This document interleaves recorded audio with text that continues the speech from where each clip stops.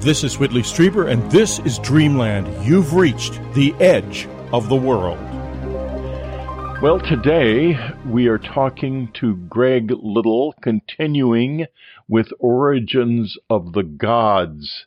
And we had a phenomenal time last week with Andrew Collins. And this time, Greg, who is an equally legendary figure in the world, and certainly in the world of Dreamland, he's been on this show many times, I think as early as 2005, and has, I guess, the most recent show we did with Greg and with Andrew was Denisovan Origins, about the mysteries of the Denisovan people.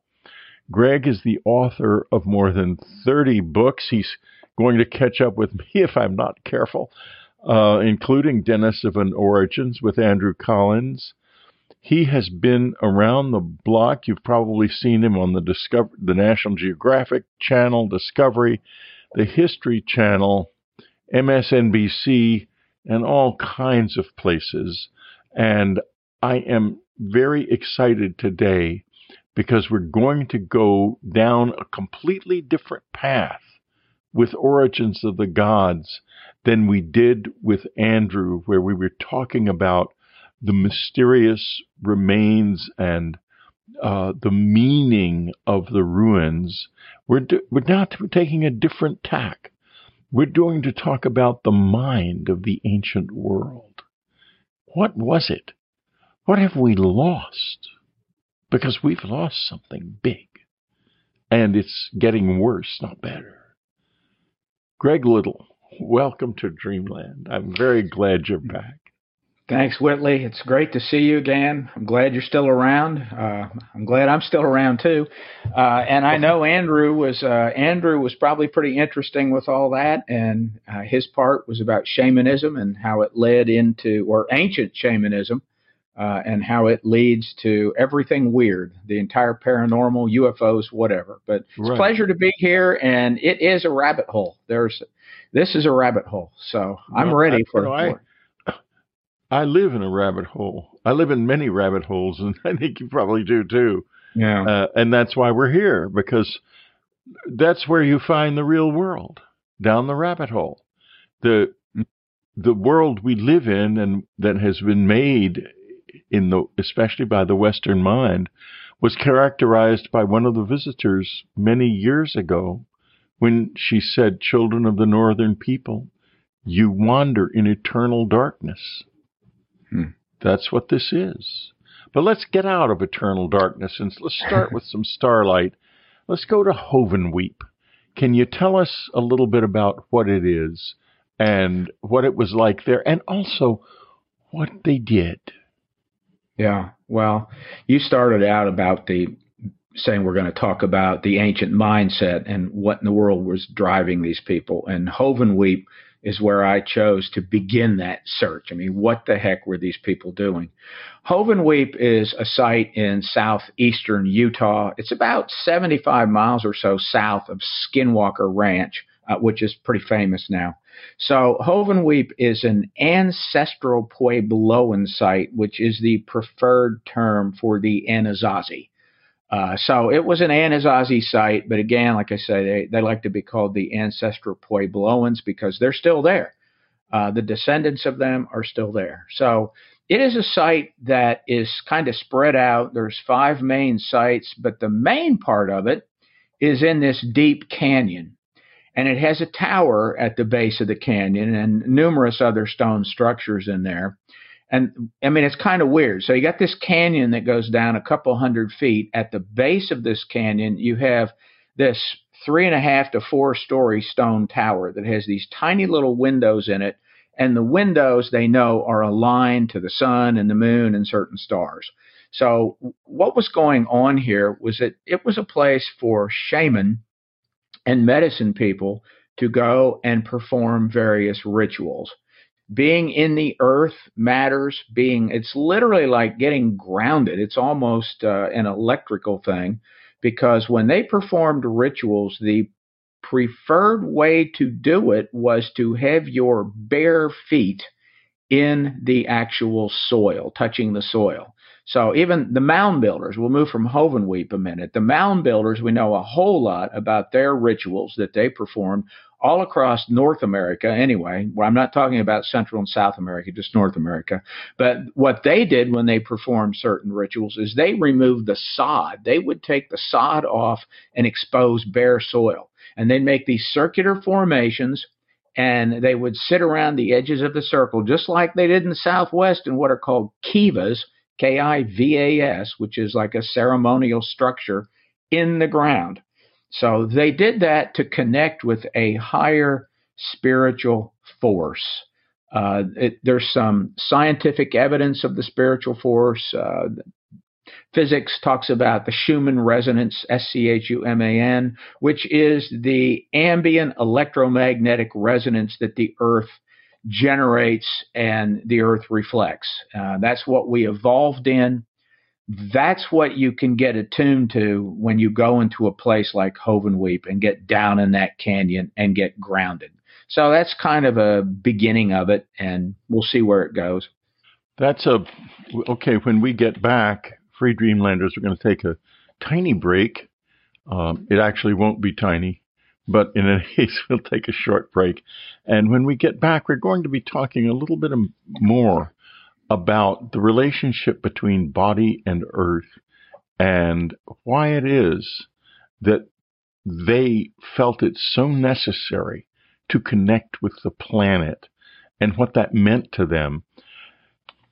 We'll be right back. Have you ever read Communion? Or have you never read Communion? It's out in a new edition. Very powerful, a subtly new cover that reflects the fact that the visitors are now looking back at us because they truly are. You can get it from the unknowncountry.com store as a Kindle, as a beautiful, sumptuous paperback, or as an unabridged audiobook read by me. It's the first time in the whole life of Communion that it has been read in full in audio format, and believe you me, I felt that reading. I put my life, my memories into it, and I trust you can hear it in the voice. I sure felt it while I was reading. So get Communion, listen to it, read it. Communion is of central importance to all of our lives. There's a new world coming if we can take it. What does that mean? The first part of the message is if we can take it for ourselves on our own terms. The second part of the message is, can we bear the newness and the huge expansion of human consciousness that is going to be involved? Can we take it? A new world. It doesn't mince words. It tells the good, the bad, and the ugly like it is. And it leaves a message behind. Can you do this? Do you want to? Do we have an alternative? Right now, at this point in history, mankind is either going to get a lot bigger or not. I choose to go forward. I choose to live for and in the future. I choose the future. A new world. We can take it. Available in hardcover, softcover, audiobook, and Kindle. We're back with Greg Little. You can reach Greg. He doesn't really have a website, but the easiest way to find out about his doings, so he has told me, is to Google him, to Google Gregory L. Little. Not Greg Little, but Gregory L. Little. And you will, everything that is Greg Little related is going to come right up in your Google, and you can take it from there. The book is Origins of the Gods. I regard it as essential reading for anyone who is. Don't worry about. We'll have that up. You don't need to worry about putting it up.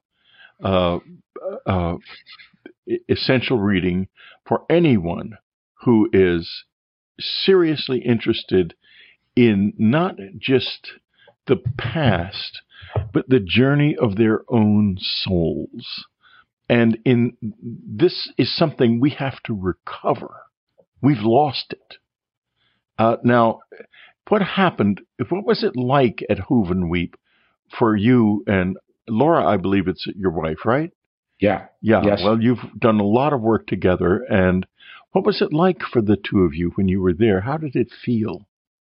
Well, in the book, I said we were there 30-some years ago, and that's true. And 30-some years ago, we were in this frenetic search for mounds and sites. And so we went on this long trip and went to places, took pictures, and got out as fast as we could because we did it in the winter. So we only had so much time. So we were there, and I found it interesting 30-some years ago. But this time, when we got there, it was quiet.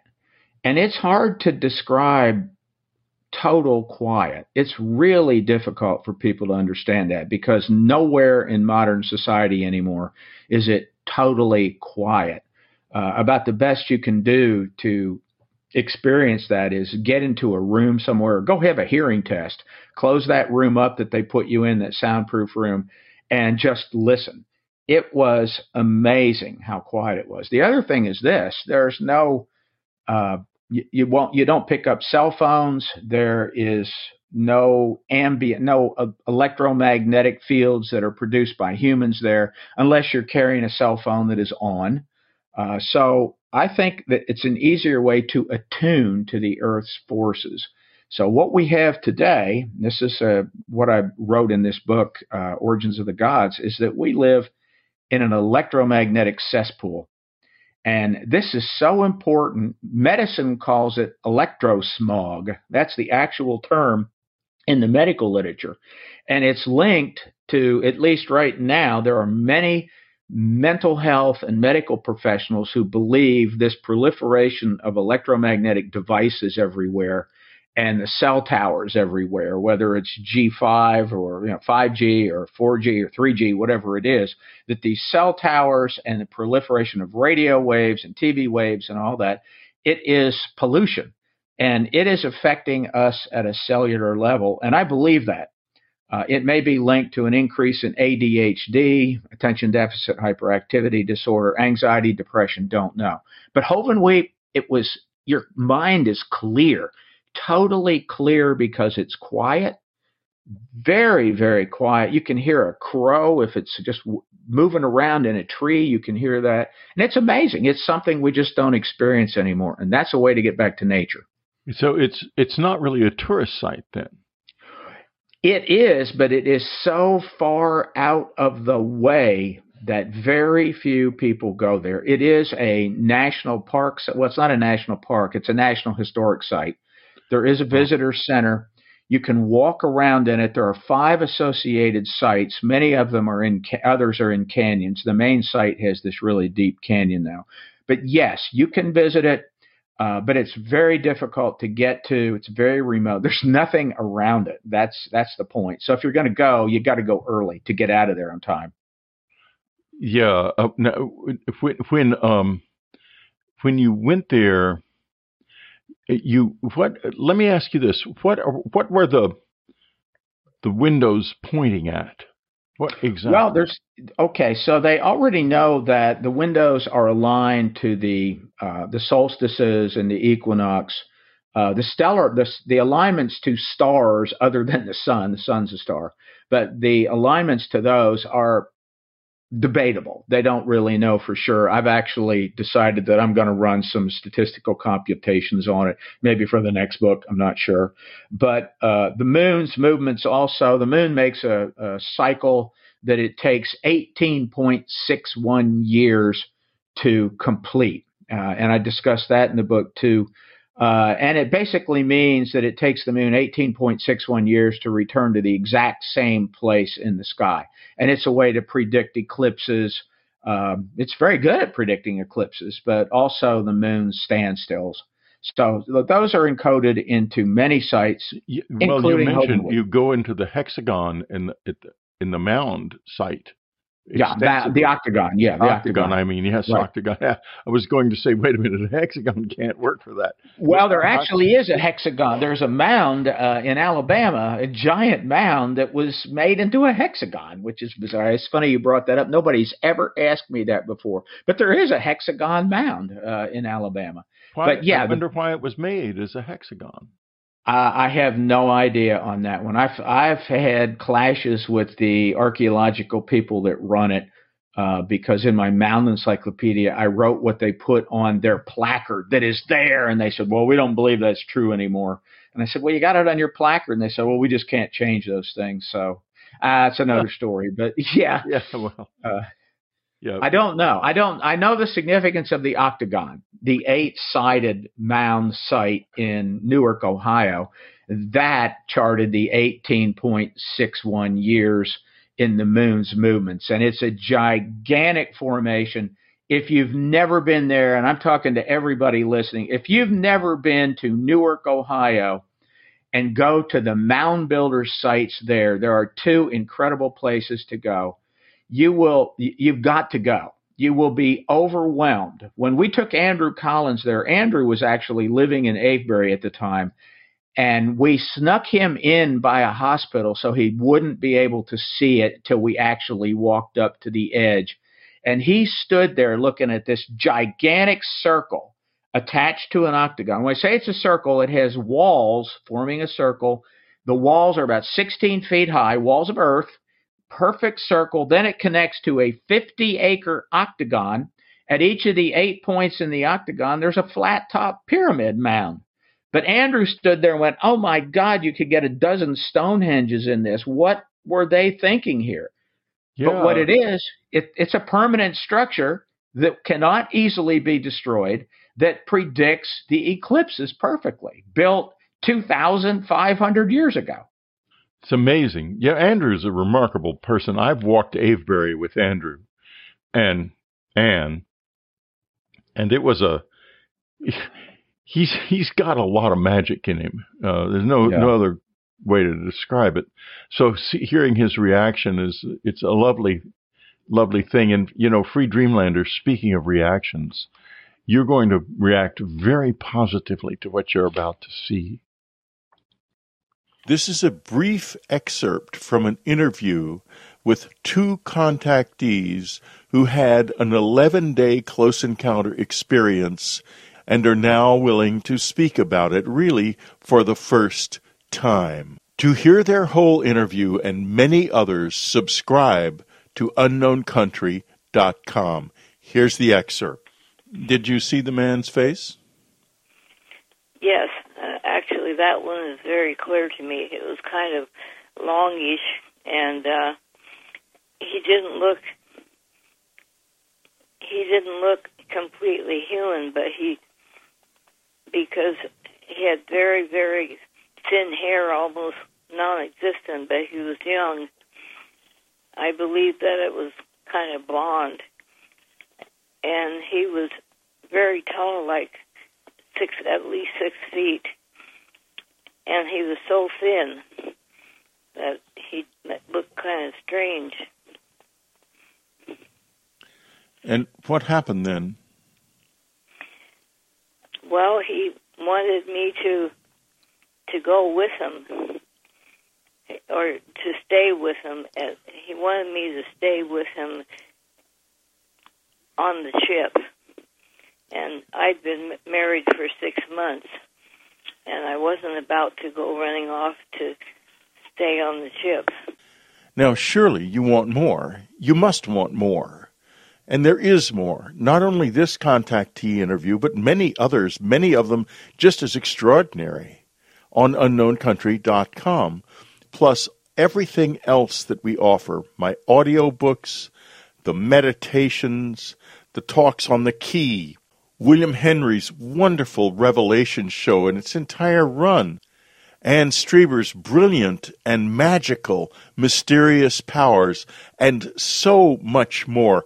hours and hours of listening pleasure.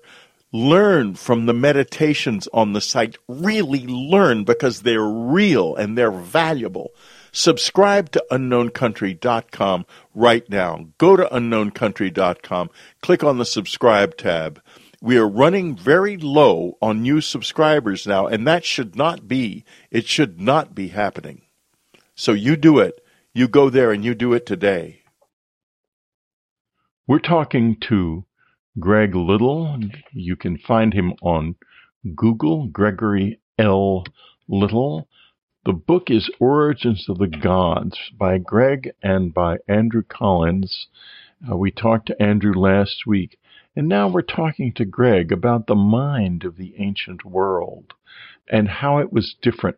Greg, could you characterize, these were people who lived in and of nature.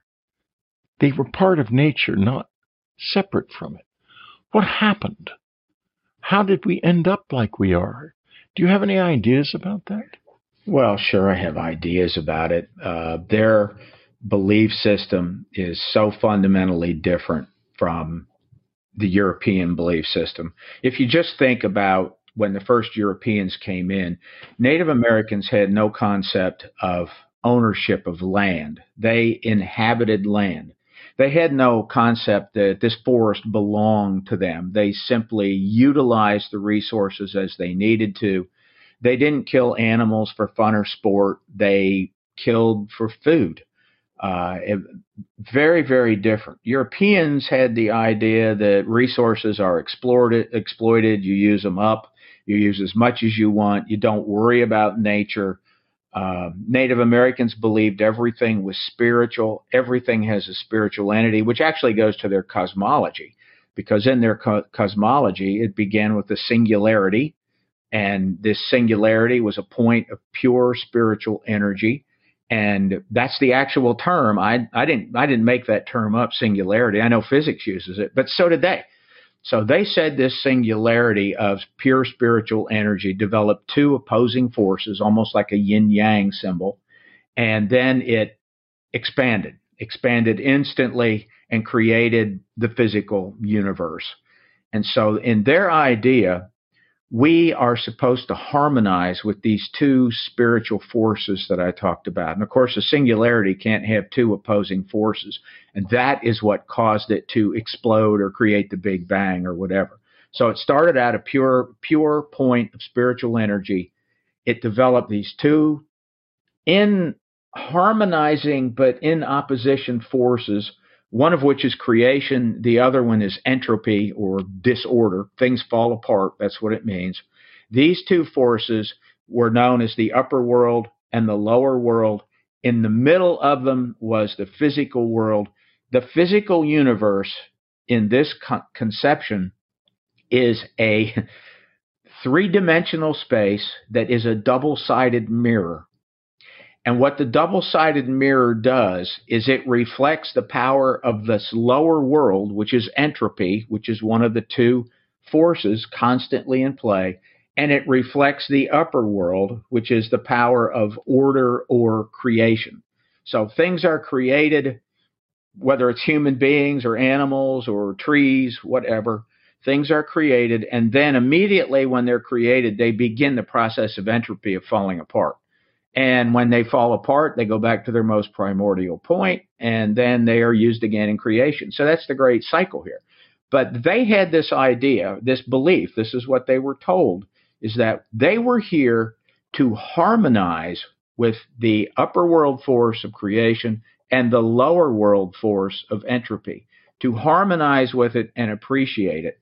And it's pretty unique to Native American populations. I'm speaking specifically about the North American populations, and probably Siberian shaman who are still there and practice the same basic belief system. So that's kind of a summary of what their basic belief was.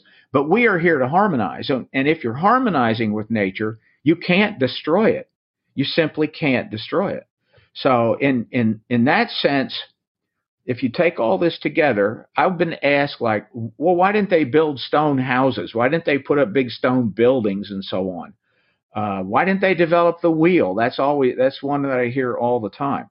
Well, because they knew they were going to move regularly in their harmonizing with nature.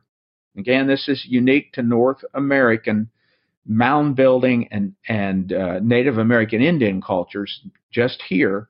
They knew they were going to move regularly. And they also didn't believe much in possessions. If you know much about them, they shared possessions. They shared things, even with the Europeans that came in. They readily traded because they didn't have this concept of cheating other people or taking advantage of them, which, of course, hurt them in the long run. So that's a kind of a summary of it. They had a totally different belief system. I've thought a lot about this thing about ownership of land. We don't really own land. I don't own anything on my house except if I don't pay my regular rent, which I call taxes. It's like I don't own it anymore. We don't really own anything, but they knew that to begin with. So they were ready to move. They utilized resources. When they were ready to move, they just picked up the little they had and moved, and they stayed there a while, utilized those resources, and then they would move back. That is how they survived. It was very harmonious with nature, something I don't think people can conceive of today. No, I think that we have lost a lot, and we're going to get into into archetypes and the soul and what we need to do to regain what we've lost, because we can. We don't have to be this way. Now, but before we go on, I want to take another kind of a journey.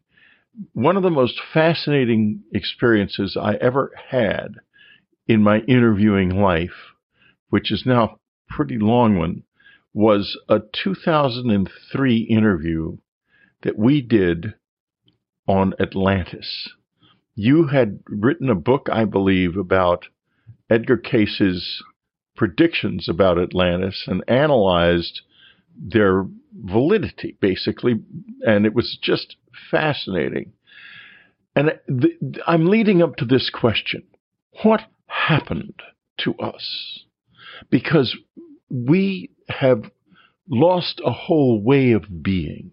You look around the world at these exquisite monuments that we've just been talking about that are so deeply related to the movements of nature and the movements of the sky. You look at the engineering skills, the fortress at Sacsayhuaman in Peru, the platform at Baalbek, the pyramids, so many of these things that we can't even conceive of how to build today. And, forget all of the nonsense that's been written about them and how they are explained away. They're explaining them away is not explaining them. There's a difference. But what happened here? Greg, I think you're one of the best people I can imagine to ask that question. Human nature and I hate to say it, European ideas, the belief system, but human nature. We're essentially pleasure pain machines. We seek out pleasure, we avoid pain. Seeking out pleasure means, look at my background here. I don't know if everybody will be able to see it. This is my office. It's a very comfortable room. I'm away from the weather. I can open up some windows here and I can see the weather. But when I travel, I'm in a vehicle, a metal box, basically insulated. I wear shoes to insulate myself from the ground. I tend to not walk on grass very much to begin with, which I think most people avoid doing.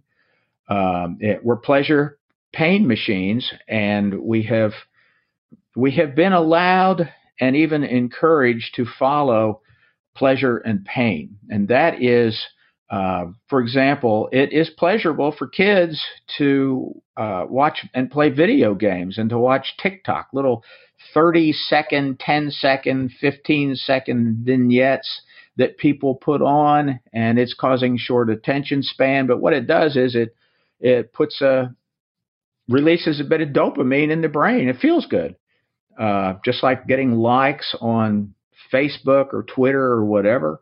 It's a dopamine rush.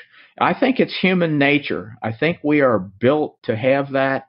We're built to make things easier and easier and easier. And that's why I don't think we could build Sacsayhuaman or any of those sites today, simply because it would be too much work. We do something much easier. We don't build many permanent structures anymore. They still do in England, but we don't do it here much. We build a building for like a stadium for $500 million, and 10 years later, it's obsolete. So we have to tear it down and rebuild a new one. That's going on all the time. So I think it's really, we're pleasure pain machines. And the direction that we've gone, I'm just looking around at all the electronic devices I have, all the stuff. It's human nature, Whitley. That's really what it is. You have to want to harmonize with nature to stay in harmony with nature. You have to want to do it. And most people don't want that. Most people don't believe in a soul anymore. A lot of people don't believe in an afterlife. Skeptics will tell you you're stupid to believe in a soul or an afterlife, even though there's no evidence that what they're saying is correct. All the evidence points to something existing, energy or whatever. So I don't have an answer for you that's going to make you happy. It's just the way it is. No. Well, let's now talk about the two souls and the life journey, the life soul and the free soul. That's a wonderful part of Origins of the Gods. And just at this moment in this interview, it's the perfect time to talk about it. Can you tell us a little bit about this wisdom of the life soul and the free soul?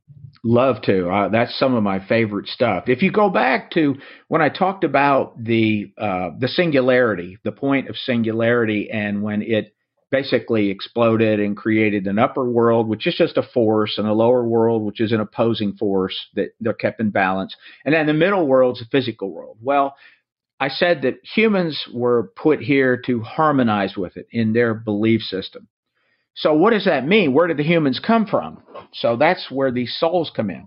So you have to start out with the idea that everything has this spiritual nature. Everything is in its essence spiritual energy.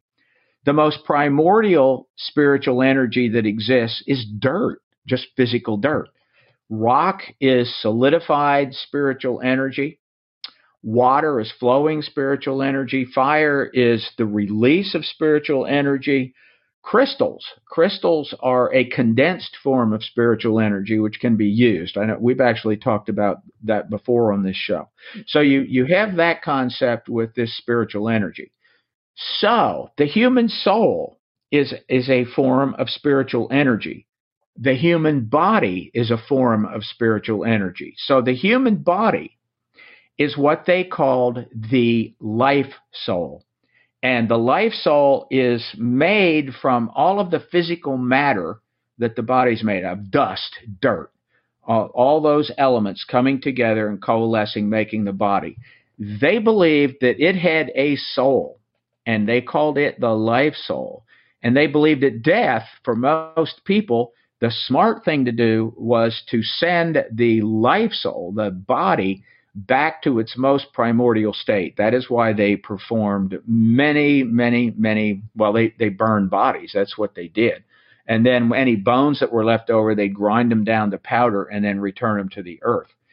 So that was the main way, cremation, that they would do that. However, there was another soul. That was a soul that came from what they called the other world, not the happy hunting ground. That's a term that you'll occasionally hear, but the other world. The other world is where spiritual souls come from. They called that the free soul because it is free of a body. The free soul is free of a body. So at birth, the free soul came from this other world and went into the body. And the path that it took, it came through a portal or a hole in the sky, which was the northern pole star, as far north as you could get. And then it entered there through that portal, and then it would get on the Milky Way, which they saw this band of stars going across the sky, which we call the Milky Way. They called it a path of souls. The soul would then take a journey to the south, And then when it got to the south, it would enter another portal and go under the earth and around. And when it came up the next night, it would come to earth and then inhabit a body. It reversed that process at death. Once the body was cremated, it reversed the process. So let's talk about the actual stars and what the portals are. So at death, after the body is cremated or buried or whatever they're going to do with it, that would release the free soul. They would hold a ceremony. Andrew and I talked a lot about that in the book Path of Souls, some in Origins of the Gods, but a lot of it was in that other book. But what the soul did is it took a leap of faith, this free soul, and there's a specific time of the year during the winter, basically, when Orion and Orion's belt, the whole constellation, would go across the sky every night. Basically, when darkness hit, you would see Orion on the eastern horizon. And then through the night, Orion would go across the sky and it would set into the western horizon every morning right before sunrise. So the soul had to time a leap, and it would leap into Orion right before Orion set into the western sky. And it actually went into Messier 42, which is Orion's nebula. It's right below when it's setting in the west. Orion's nebula is right below the three belt stars. So then it would travel under the world, the underworld. That was the trip in the underworld. The same thing Egyptians said.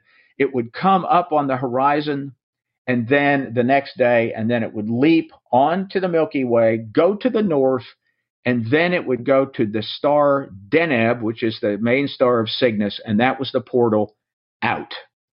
So that's kind of a summary of it. You know, that's so fascinating, because when we get back, we're going to relate that to the cosmology of the Egyptians, of the Native American community, even of the white shaman in South Texas, which Greg may not know about, but it was discovered by a friend of mine, and I know a lot about it, so I'll talk about that too briefly. It's going to be an extraordinary experience, so stay with us, Free Dreamlanders. We'll be right back. Have you ever read Communion? Or have you never read Communion? It's out in a new edition, very powerful, a subtly new cover that reflects the fact that the visitors are now looking back at us, because they truly are. You can get it from the unknowncountry.com store as a Kindle, as a beautiful, sumptuous paperback, or as an unabridged audiobook read by me.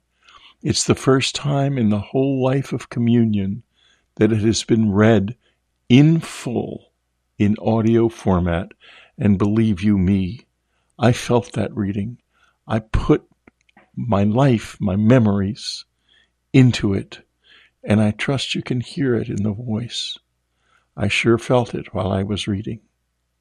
So get Communion, listen to it, read it. Communion is of central importance to all of our lives. Where is the unknown country? Is it out there in the stars? Or is it also somewhere else? Is it in us, in you? Unknown country, join us today. Go to unknowncountry.com right now and join us. Join the questions. Join the search.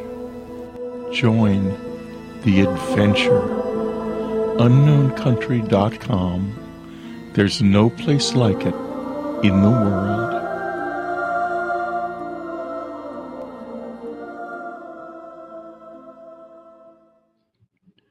Our birth is but a sleep and a forgetting. The soul that rises with us, our life's star, hath had elsewhere its setting and cometh from afar, not in entire forgetfulness, and not in utter nakedness, but trailing clouds of glory do we come from God, who is our home. That's William Wordsworth's great poem, Ode on, dear God, I've forgotten the name of it. I'm quoting, I'm getting too old. Ode on intimations of immortality recollected from early childhood. All right. Now, on that note, let's now go to this extraordinary concept of the free soul and the life soul and the journey to the heavens. The native world and the ancient world believed that man's soul had a destiny. Can you tell us a little bit about that destiny? Well, yeah, from their standpoint, they're very, very cautious about talking about this other world. In fact, that is how the idea of a happy hunting ground even emerged when back in the 1600s, 1700s, and 1800s, when all these ethnographers, most of whom were in the beginning, they called the black robes because they were Catholic friars and priests that came over, and some of them actually took an interest in Native American culture, and they became ethnographers. They began collecting information and writing it down, and then some real ethnographers came in and collected the information. So when they did, and they talked about the path of souls or death or whatever, what happens when you die, the shaman and the medicine people were deliberately deceptive. They didn't really put much out there. And even when I talked to Lou White Eagle back in 1989, I talk about him in the book too. He was a Cheyenne Arrow priest. I remember vividly Lou sitting in our den, and I was talking to him about where do you go when you die, and he put his hands up and he went, "Happy hunting ground." But that was the term that they used to really shut down further conversation. It's just like it is here, except you're always happy. And, hunting was about food and getting your whatever you happen to need. But if you really dig, it comes out to, it's called the other world. It is an ill-defined place that has all the souls. It reminds me of the Hebrew concept of the Guf, which is a place where all the souls are stored. But that's what it sounds like. But you do go back and you see all the people in your hereditary line, all your predecessors, and basically, I think you'd probably see all of your future relatives too, because they would be there. This journey, this ancient journey, the sky boats that were found in Egypt, the white shaman, and it was believed that at a certain time of the year when the Nile reflected the Milky Way, that souls would journey skyward in skyboats.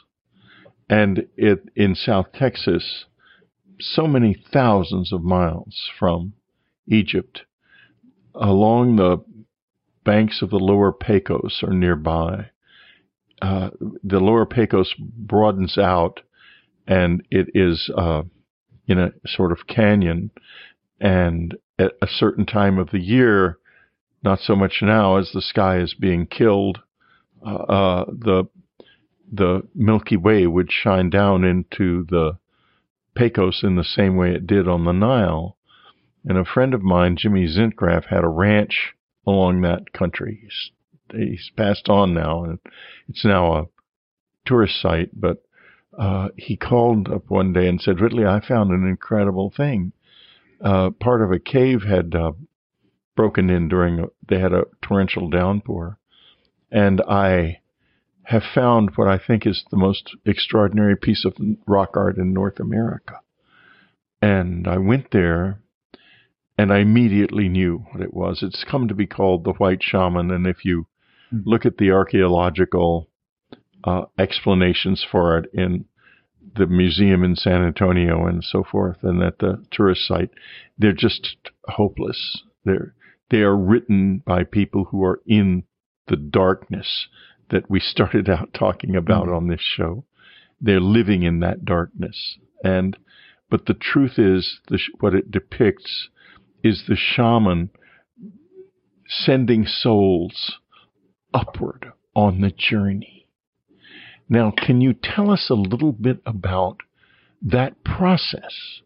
Because all of this culture, and I'm not going to call it a civilization because that's not what it was. All of these ancient cultures were about the journey of the soul. And we can also get into the wonderful material about Jung and archetypes and all of that cool stuff. But let's first talk a little bit about the journey of the soul. And I have a question here. Can it be taken during this life? Do anyone, like I suspected when I was reading about White Eagle, that when I was reading about White Eagle, that he may have taken this journey more than once in his life. Is that possible? Well, yes. The whole idea of shamanism is that through rituals that they perform, different types of rituals and mental intentions and so on, that you can, if you are vibrating correctly, and that's what the rituals are all about. The rituals are all about getting your vibrational frequency in tune, actually with the Schumann resonance, another story there. But anyway, then the shaman, if they could do that, they would use a psychoid pull. I know that's nobody listening to that so far is going to understand it. We'll have to explain it. But that there's, think of it this way, there's an imaginary pull that sticks through the earth and it points toward the north. So it's all the way through the earth and it points toward the north. So shaman knew that this pull was there and this pull vibrates. So they would get their personal vibration in tune with the pull, and that allowed them to go up and down a spiritual hierarchy and connect with these other worlds, with the upper world powers and the lower world powers, or actually take their soul could be freed and take a trip to the other world. That is the belief system. There were some that went down to the lower world. That is true too. You can call them black magicians or skinwalkers. That's what they were. And they usually were about revenge and hurting people. There weren't many of them. They were not allowed to live with the tribe if they were into that. But yes, shaman could do that. The process, I don't know if this is going to be visible. This is something I had done some years ago. This is like how they would send the soul to Orion. They saw Orion as a hand. And so they would literally hold this ceremony within earthworks. The people would line up. There would be a cremation. And then the shaman would perform some kind of a ceremony that would literally send the soul, allow it to go. I know a lot about the ceremony, the specific ceremony, and a lot of artifacts that have been found that have been enigmatic forever. We understand what their use was in a lot of these ceremonies now. And yes, some hallucinogenic drugs were used, but they also used whistles and they used drumming and dancing and anything that would be repetitive. Lou White Eagle, you mentioned Lou, a Cheyenne arrow priest. Lou came and stayed with my wife and I for 30 days back in the late 1980s. We talked a lot. And yes, Lou did do many, many mental transitions to the sky world. Absolutely. And we talked a lot about that. You know, we're not going to discuss alchemy at all, but this is hidden in the alchemical literature too, which is so deeply hidden it's almost impenetrable. But Anthony Poole, in one of his books, I think it's called Hearing Secret Harmonies, says this: in reference to the alchemist Thomas Vaughan, where, as again Vaughan writes, the liberated soul ascends, looking at the sunset toward the west wind and hearing secret harmonies. Now, these people still hear those secret harmonies. And, you know, Free Dreamlanders, speaking of secret harmonies, we have come to the end of our time together.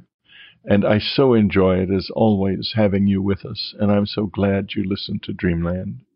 I'll see you again next week when we're going to be with Paul Eno, going into a vision of the paranormal that is completely different from anything you have ever heard before.